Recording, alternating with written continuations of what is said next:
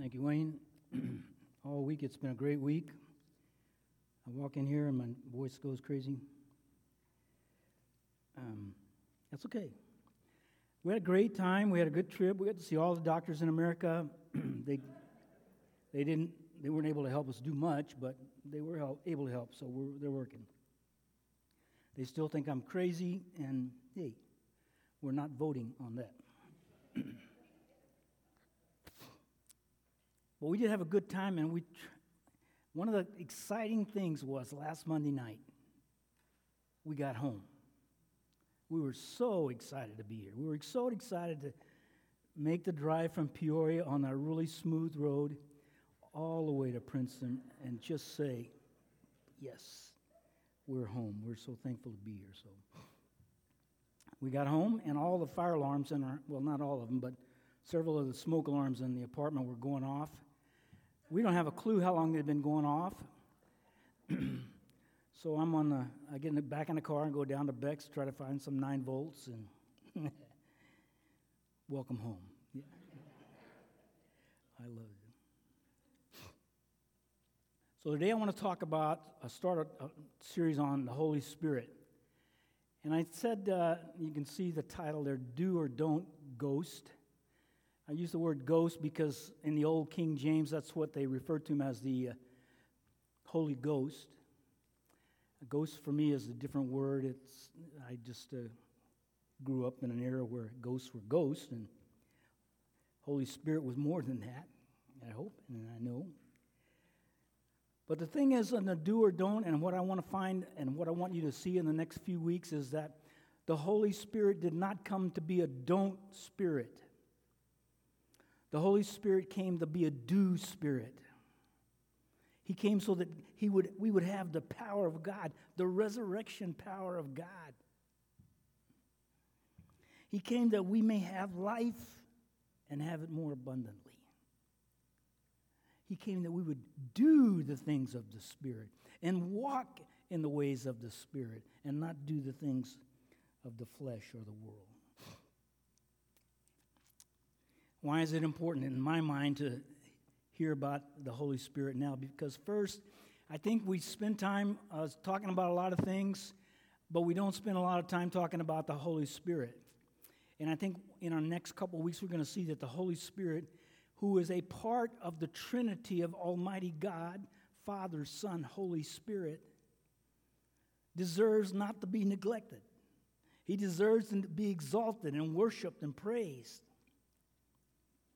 We preachers sometimes don't give enough information or communicate freely enough about the Holy Spirit.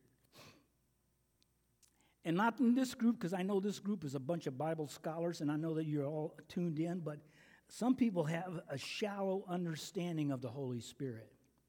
And what that leads to, it results in the fact that sometimes we don't really understand, so we create an emotion to help us understand.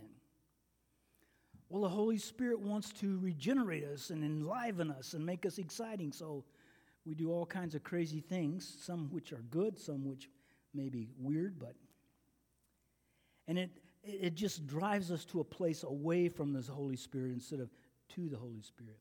And the Holy Spirit, His oversight is to help us in salvation, help us in regeneration, help us in sanctification, and in preparation for glorification. That's the steps.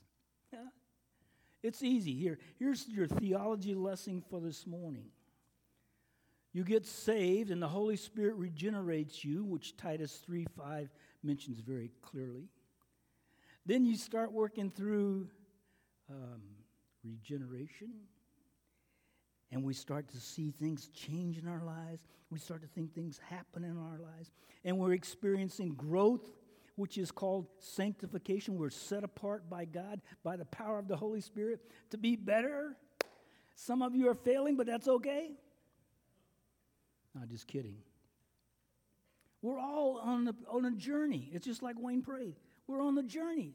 And so we go through regeneration, sanctification, and ultimately one day, guess what? We're going to step through the doorway of heaven into the arms of Jesus Christ and be glorified. That's the process. Regeneration is something that happens in one moment. And we're regenerated, we're renewed. As Jesus said, we're born of the water and born of the Spirit, and we're now Christ's children. I get so excited about this. And then we start living a life, and we do things, and we can talk about sanctification, and we will, and we talk about pruning, and we will, and we talk about discipline, and we will. Because when God is working on something, He wants it to be the best. Did you ever see God as a refiner and a refiner fire? And He picks up a little fellow like me and He says, Corbett, you're going to take a little heat here. And He does put the heat on. And so various times in our life, we come to places where the fire is hotter. Sometimes it's not as hot. Sometimes we miss the fire because it's not there. Doesn't mean He's not working. If you're not glorified, you're still being sanctified. He's working in it. If you're, I'm just going to use an illustration from Mr. and Ms. Peterson, and so they'll forgive me, of course, but if your heater goes out in the middle of the winter, God is still working. Amen. That's why we like to say the word amen, because we're going to say that's amen. God is still working. If your car breaks down someplace that you didn't expect it to, God is still working. If your sewing machine goes on the fritz, amen? Absolutely. And Gary Moreland's got a welding machine. He'll help you fix it. The role of the Spirit is so important, and I pass out a little guide. Some of the people had guides at the front and the back door. If you didn't get one, we have some more copies up here, so that I didn't have to teach a seminary class, which I could do if you wanted me to, on the Holy Spirit. I gave you a guide to study some things about the Holy Spirit. And you can do that, and then you can come and ask me, where did I get that, and we can talk about it. We often forget the Holy Spirit when we talk about the Gospels. We come through Christmas, we come through Easter. He's just there everywhere, everywhere. And I think sometimes we fall into the trap of referring to the Holy Spirit in an impersonal way. And part of that is what we see in the Old Testament. In the Old Testament, they had a different relationship with the Holy Spirit than we do. That's the way God orchestrated it. He might visit them, but He didn't stay with them, and they didn't call him, and He didn't call their bodies His temple. So I guess the question is, what makes our relationship so different from the Old Testament saints?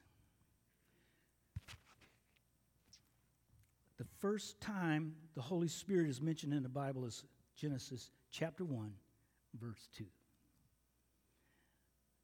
And the world was formless and void. Words that talk about chaos and darkness and abyss and different things.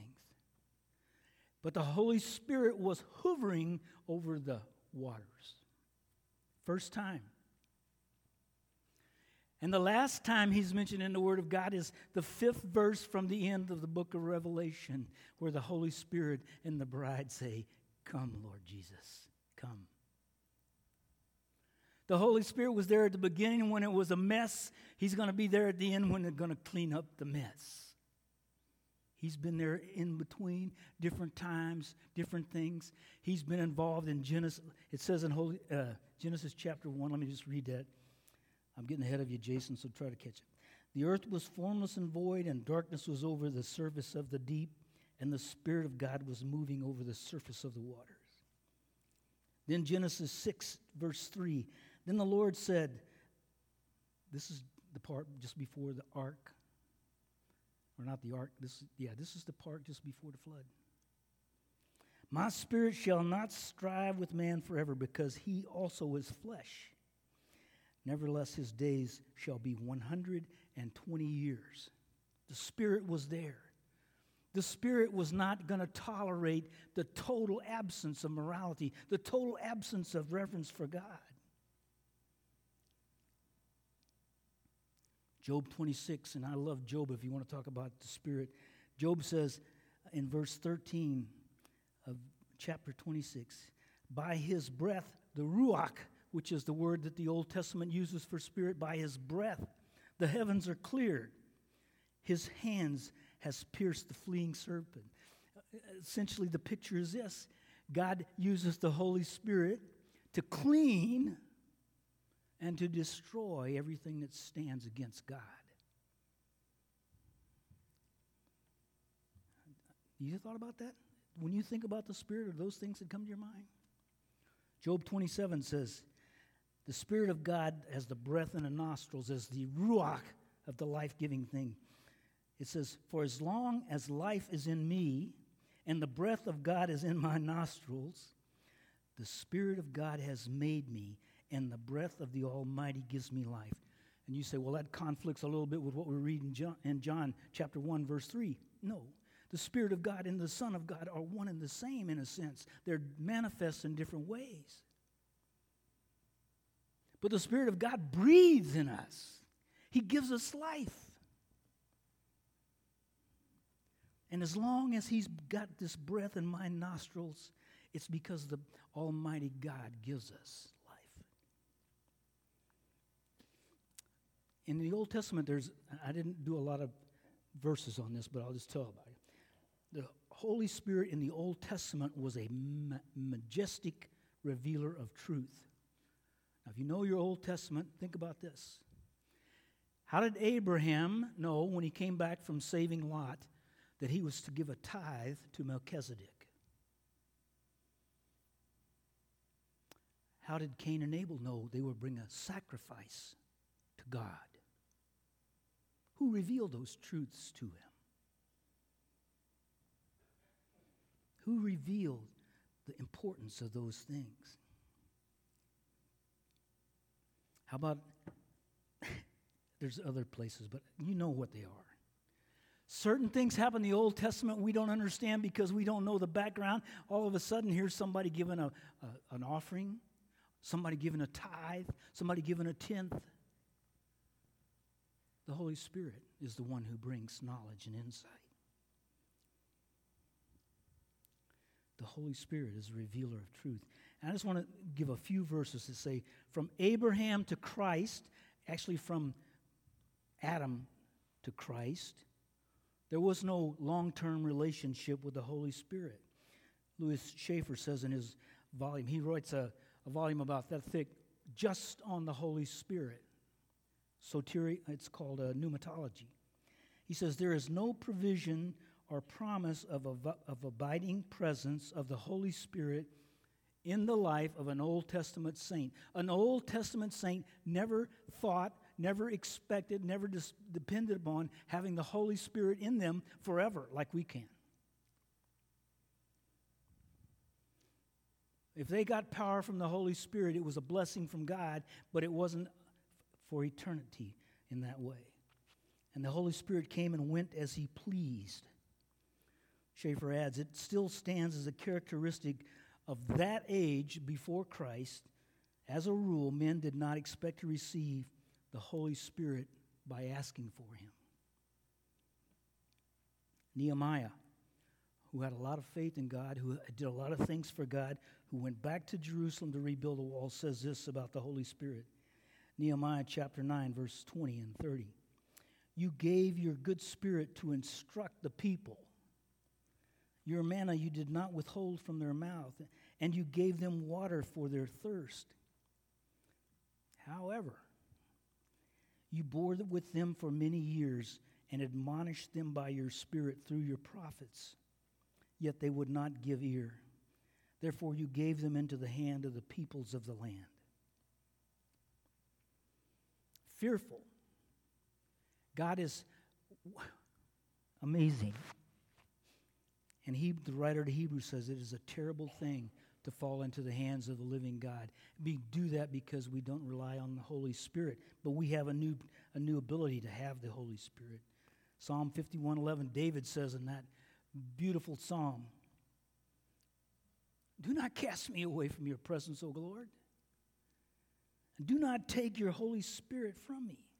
David knew that he had been Spirit-led, Spirit-empowered. And David knew that he had made a mistake big time. Bathsheba, killing her Uriah, other things that he had done, not superintending his family.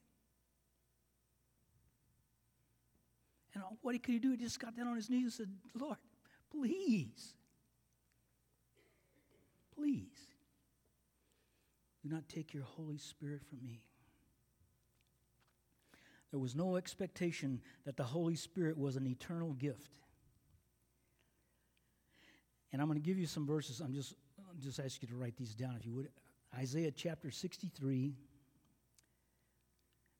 start at verse 9 and read to the end of the chapter. So how do we get to the place where we believe that anyone who calls on the name of the Lord, how do we get to the place where we are today? If you call upon the name of the Lord, we say and we teach, the Holy Spirit comes and indwells you. And I don't want to get too far ahead, but he's going to live with you forever. So you better start tidying up the shack because the Holy Spirit is there. He's going to be with us forever. And the change in the relationship didn't come about because we deserved it. The change in the relationship came about because God loves us. And he knew if we don't have the Holy Spirit, we're in deep weeds. We're in trouble. John, Jesus, remember, said to Nicodemus, we talked about this. Jesus answered, truly, truly, I say to you, unless one is born of water and the Spirit, he cannot enter into the kingdom of God. That which is born of the flesh is flesh, and that which is born of the Spirit is spirit. Romans 8, right? He who walks in the flesh does not walk according to the Spirit. And if you don't walk according to the Spirit, you're not pleasing God. And if you're not walking according to the Spirit, you're probably not saved. I mean, just take it to the bank. Eternity is not secure for you.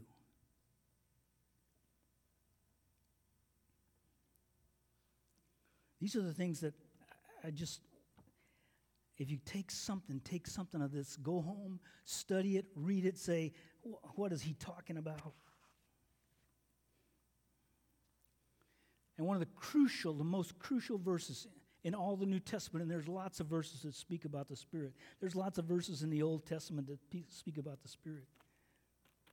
Everybody knows Isaiah 30:21, right? Isaiah 30:21. So then your ear will hear a word behind you.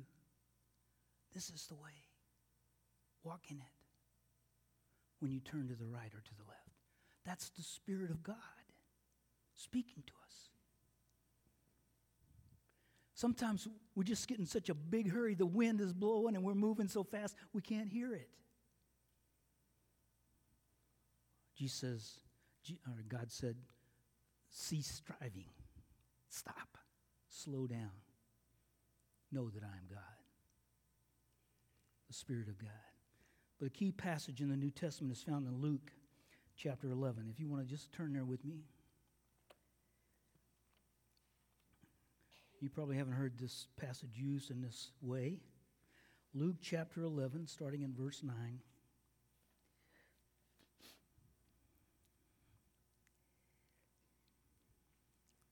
Jesus is talking to his disciples. He's been talking to them about prayer. He's been talking to them about a number of things. He's been talking about caring for one another. In verse 9 he says, so I say to you, ask and it will be given to you. Seek and you will find. Knock and it will be open to you. For everyone who asks receives, and he who seeks finds, and to him who knocks it will be opened. Now suppose one of your fathers is asked by his son for a fish. He will not give him a snake instead of a fish, will he? If you then, being evil, know how to give your good gifts to your children, how much more will your heavenly Father, here's the point, how much more will your heavenly Father give the Holy Spirit to those who ask him? Ask, seek, and knock.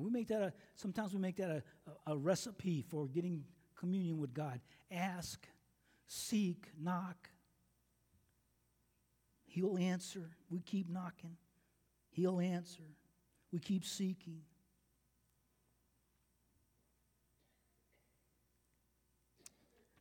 Jesus says, if you being evil know how to give good gifts to your children, how much more will your heavenly Father, who is holy and righteous and not evil, doesn't have a mean bone in his body, will give you the Holy Spirit, the greatest gift. The greatest gift. The gift of the Holy Spirit. The deal is we have to be willing to give everything up. When I ask, I have to be willing to set everything aside. I have to set me aside. I have to set my wife and family aside. I have to set my job aside, my career, my profession aside. I have to stand there and say, nothing in my hand I bring. Just me, Jesus. And I'm willing to endure whatever you want. Because I'm praying the prayer that never fails. Your will be done. Lord, your will be done. I'm asking in my life, Lord. Be glorified. You know the songs. You know the words. You know how to live it. If you get up in the morning and you say right then, today, Lord, whatever you ask. Today, Lord, wherever you direct. Today, Lord, no matter what.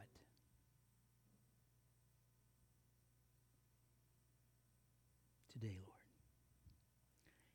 Ask, seek, and knock. I can't do it if I'm not willing to just yield in every aspect of my life. He wants me to lay down all my self-importance, my arrogance, all the items I think are so significant. And he says, Corbett, do you not know that your body is a temple of the Holy Spirit and that I dwell in you?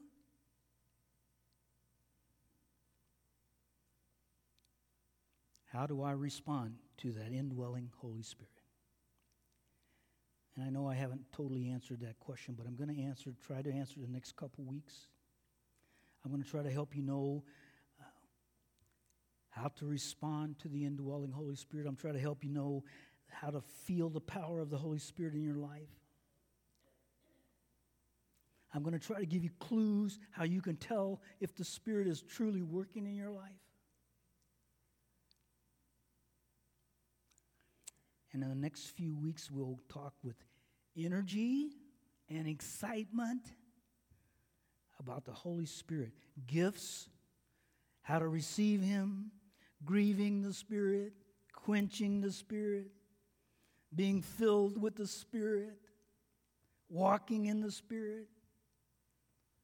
Did I forget something?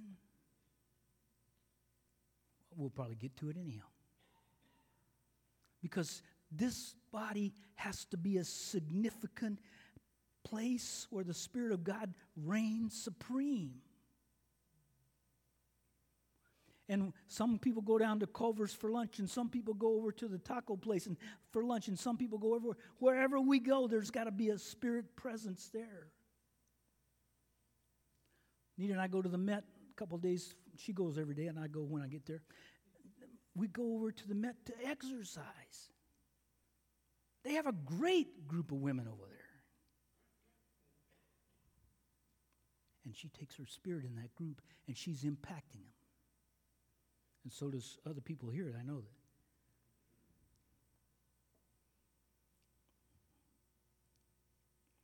Filled with energy and excitement.